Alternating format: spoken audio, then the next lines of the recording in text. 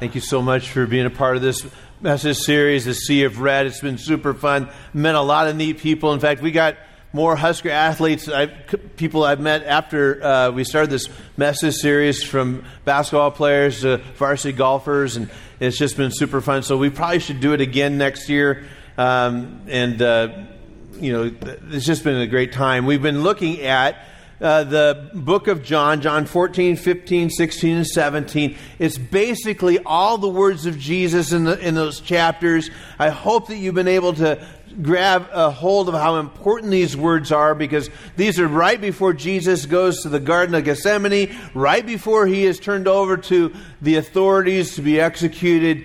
And these are incredibly valuable for us to understand who Jesus is and his heart.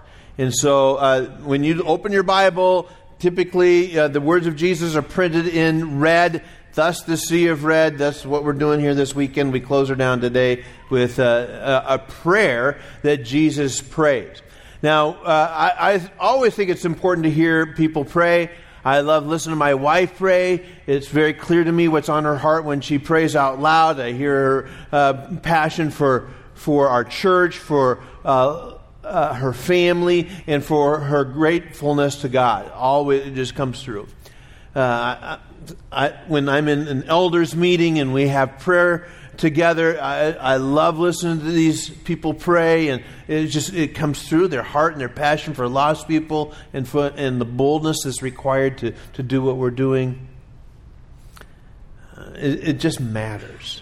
And so I would encourage you to pray together as family, and pray out loud together. As if you're married, pray with that. It'll bring you great strength. Listen to this prayer. We thank you for your church, founded upon your word, that challenges us to do more than just sing and pray, but to go out and work as though the very answer to our prayers depended on us and not upon you. Help us to realize that humanity was created to shine like the stars and live on through all eternity. Keep us, we pray, in perfect peace. Help us to walk together, pray together, sing together, live together until that day when all God's children, black and white and red and brown and yellow, will rejoice in one common band of humanity. In the reign of our Lord and our God we pray. Amen. Martin Luther King Jr. Here are some other prayers. Dear God, please make my mom not allergic to cats. I really want a cat, and I don't want my mom to move out.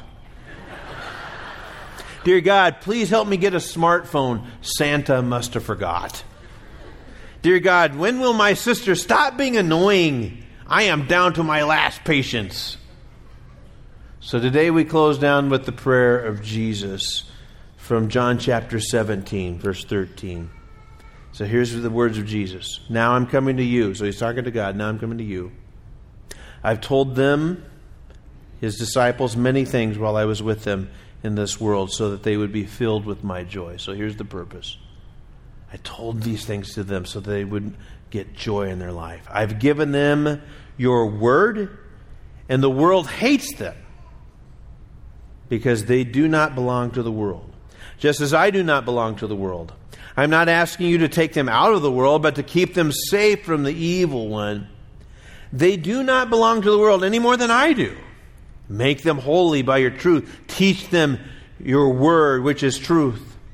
Just as you sent me into the world, I'm sending them into the world. And I give myself as a holy sacrifice for them so that they can be made holy by your truth. I am praying not only for these disciples, but also for all who will ever believe in me. So this is for you as well, guys. This is for you and me. Not only praying for his disciples, but he says, for anybody else who comes along after them.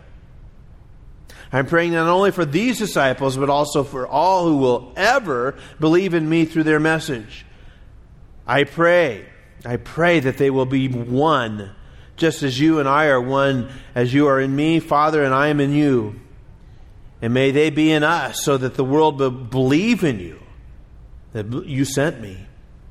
I've given them the glory you gave me, so that they may be one as we are one.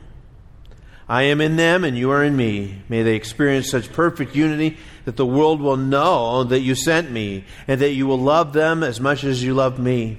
Father, I want these whom you have given me to be with me where I am.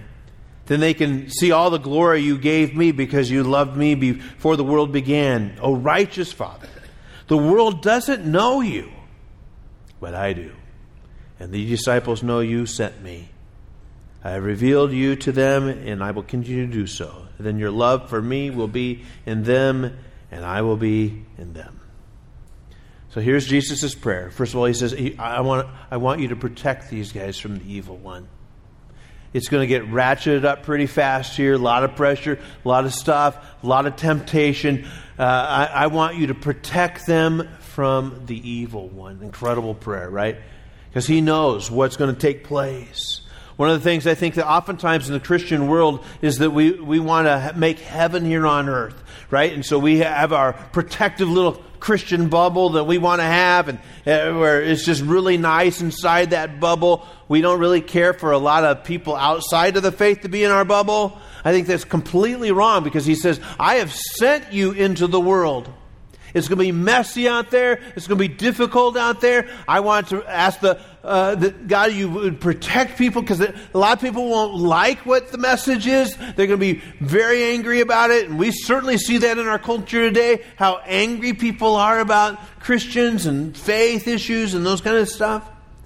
It'd be my prayer still to this day that all of us would be protected from the evil one. Jesus calls us to be in the world, but not to be worldly. I want you to make a difference in the world. 1 Corinthians chapter 3, verse 1 says, Dear brothers and sisters, when I was with you, I couldn't talk to you as I would spiritual people. I had to talk to you though you belong to this world, or though you were infants in Christ. I had to feed you milk, not with solid food, because you weren't ready for anything stronger, and you still aren't ready. For you are still controlled by your sinful nature. You are jealous of one another and quarrel with each other. Doesn't that prove you are controlled by your sinful nature? Aren't you living like people of the world? If you want to know if you're worldly or not, jealousy will be a part of your life. It just is. If you're not of the world, jealousy doesn't enter into the equation much. You're pretty secure. Have you ever dated a girl that was jealous? Not fun, huh? And she wouldn't let you talk to another girl at the party, or let me see your phone, or where have you been, constantly checking up on you. Now, you might have given her reason to do that, but at the same time you go, I want to get out of here. This is terrible. I don't want to be... Because jealousy wreaks havoc in any relationship. If you're jealous of your spouse, it's just going to cause problems. If you're jealous of your friends, it's going to cause problems. If you're jealous, right? Even churches can get jealous at times. Pastors do.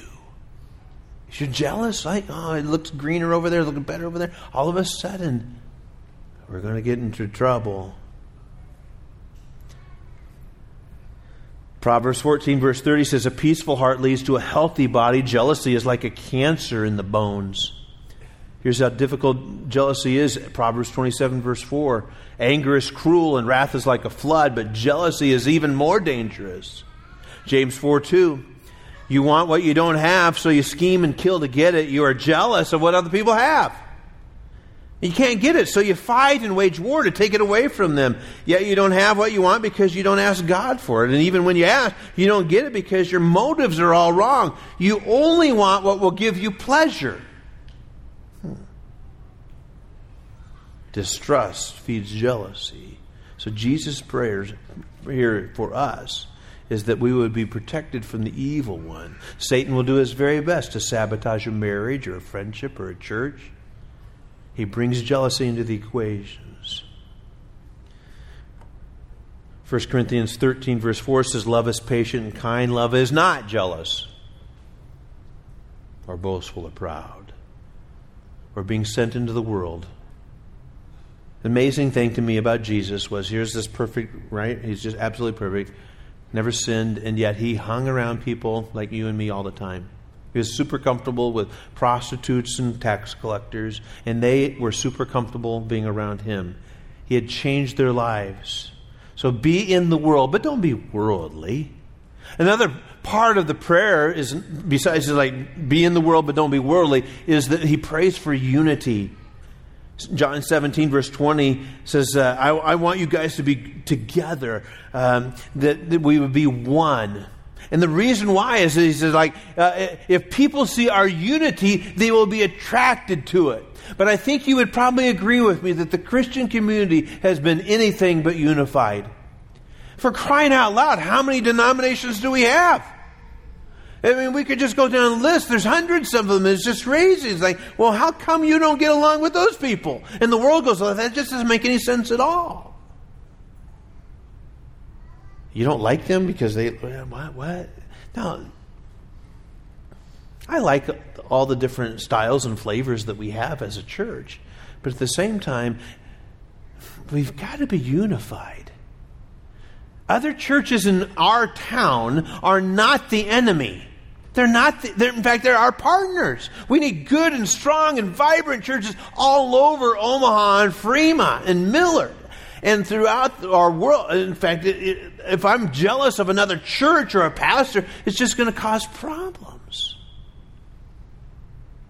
In our denomination, we're a non-denomination denomination.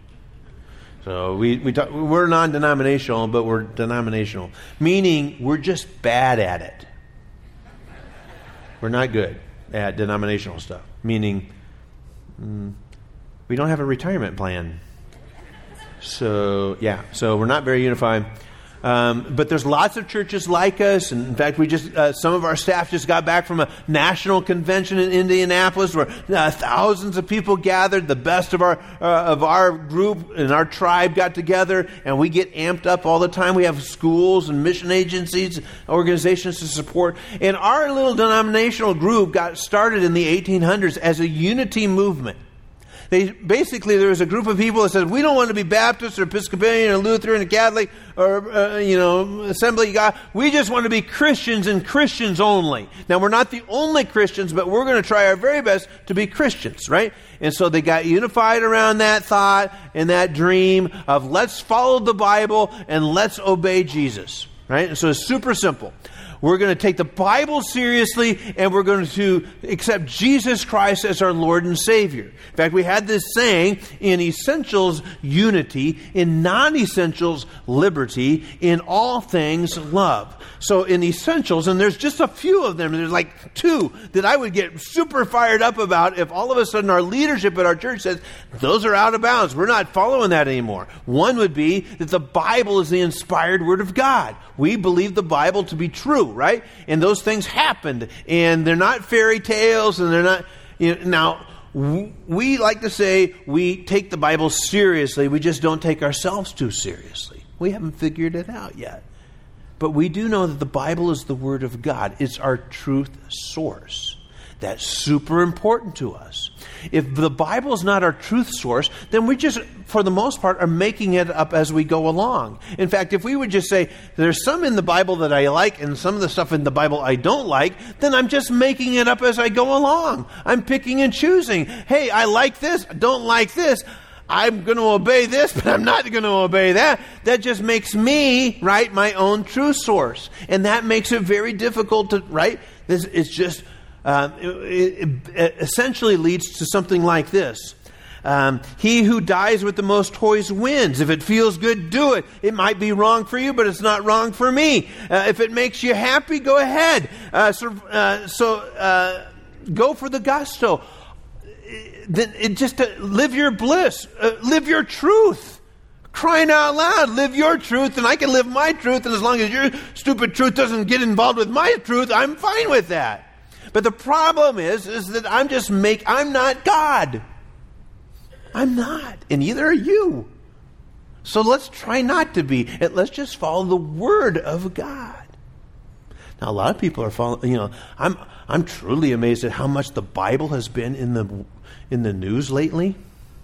Have you noticed? A lot of politicians like the Bible now. All of a sudden, they want us to be more Christian. Now, they want us just to follow this little snippet as long as it makes their political agenda a little bit stronger. And we're like, well, yeah, but what about this? And yeah, but what about this? And what about this? And all of a sudden, we're fighting with each other because we're not very Christian when it comes to governing a nation. Not even sure we're supposed to be.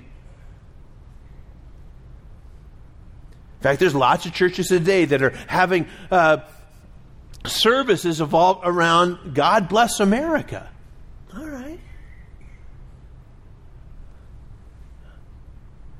Well, what about the people in Ecuador?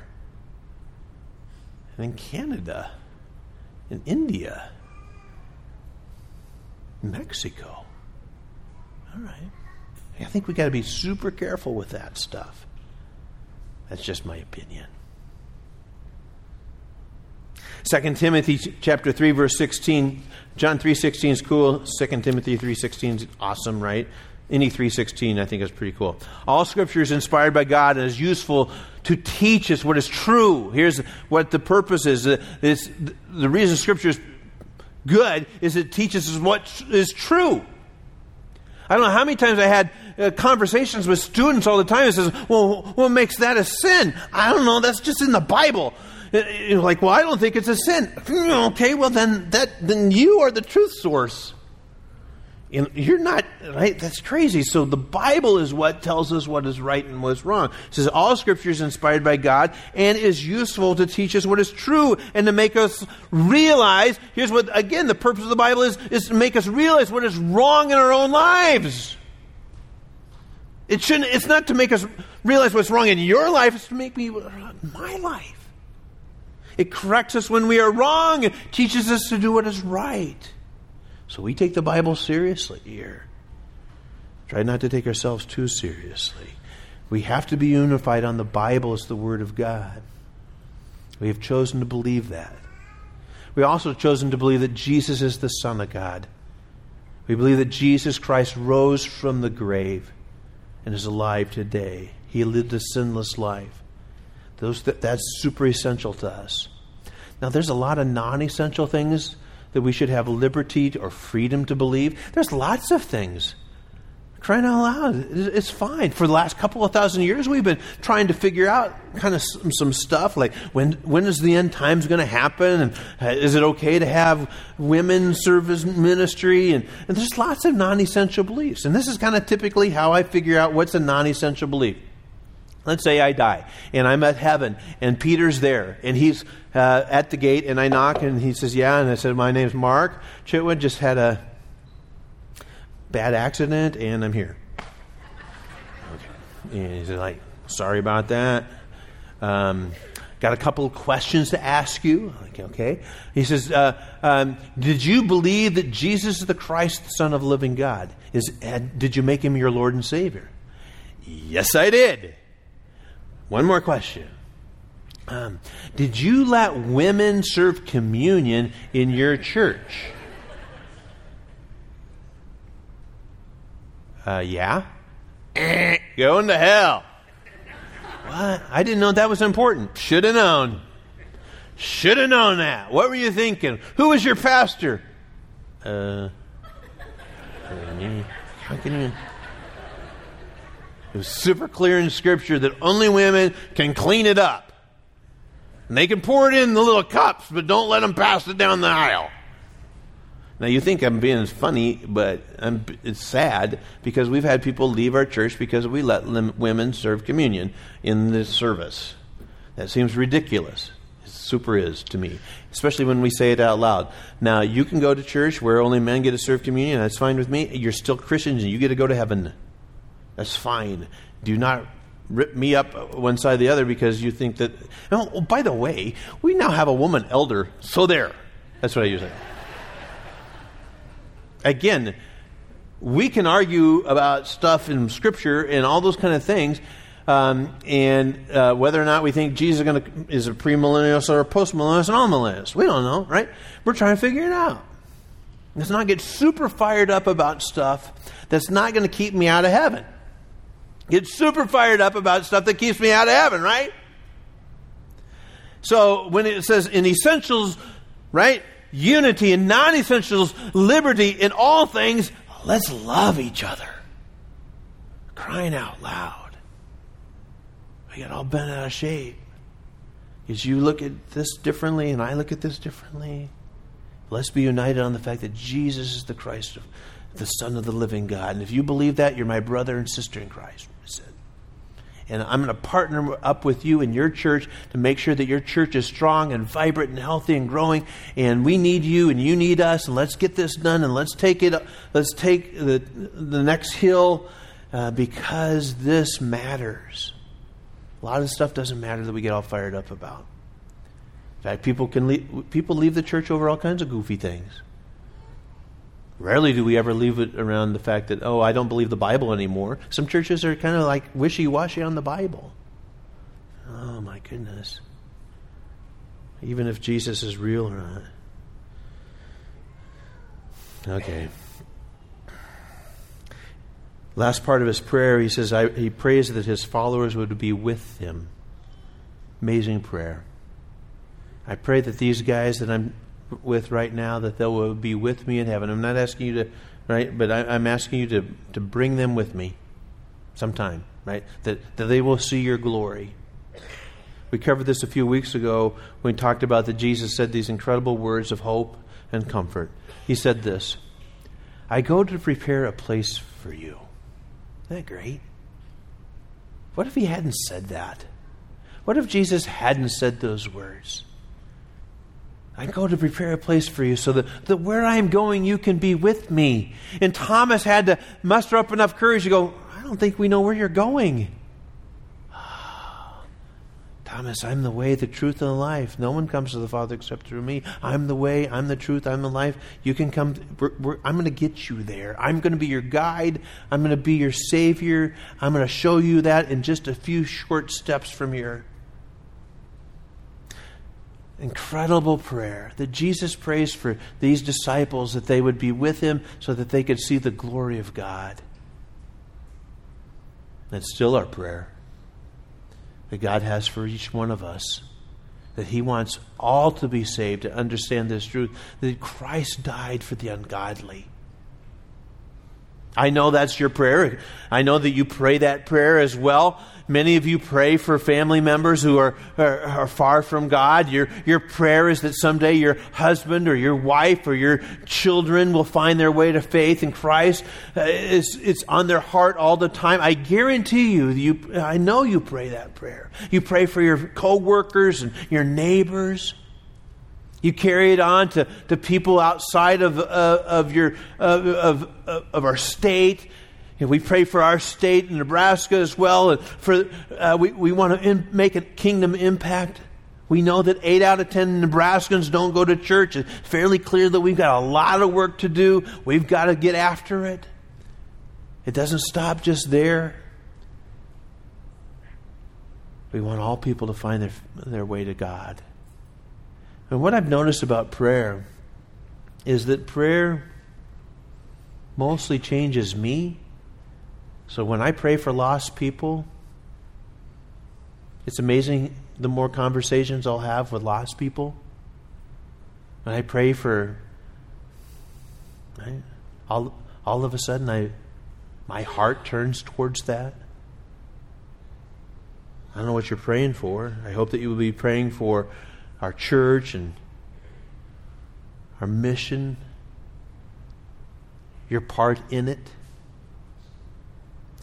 Jesus knew exactly what was going to happen when he prayed this prayer, that in a matter of minutes he would be making his way into a beautiful garden where he would spend intense minutes praying, so intense that it would cause him to bleed. Because he knew that in a moment Judas would show up with some soldiers and they would take him away. He just knew what was going to happen. Amazing to this prayer that prayer led Jesus to obedience. It led Jesus to obedience. And you can answer the prayer of Jesus as well today. He wants you to be with him in heaven. He truly does. So do I. Let's pray. Father God, thank you so much that you give us your word, your scriptures that have been inspired by you and that help us to realize what's wrong in our lives. For some of us today, here in this very moment, we have push the pause button just to have a little bit of correction in our hearts and our lives. Help us to do what is right. God, I have to believe that there's some people here today that are making their way back to you. For the last several weeks, they've been in church and didn't even know exactly why they started going, just felt like they needed to, but they're here, and I pray that they have inched their way closer to you. They realize that you are the Christ, the Son of the living God, and that you died for their sins, and that you want them in heaven. Now, Father God, for those of us who are in Christ, that you would help us to realize that we are to answer your prayer today for unification of our church and for our church community, that we should be unified and one, and that we should do our very best to not be of the world, but we're going to be in the world, and we're going to be rubbing shoulders with people all the time that need you. And then we're not going to chicken out, and we're not going to lose heart, and not going to be discouraged, but then we're going to be bold.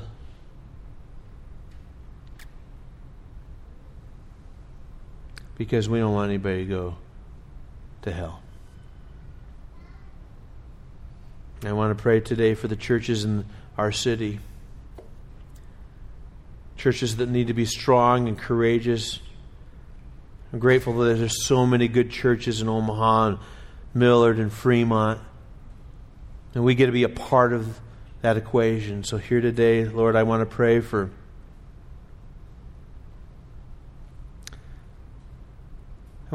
Christ Community Church, for Brookside, for Westside, for First Christian Church,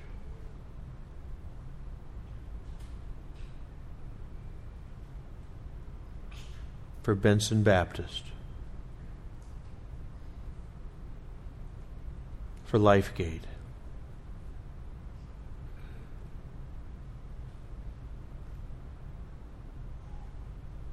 We need good churches. I want them to have a good day today. In Christ we pray.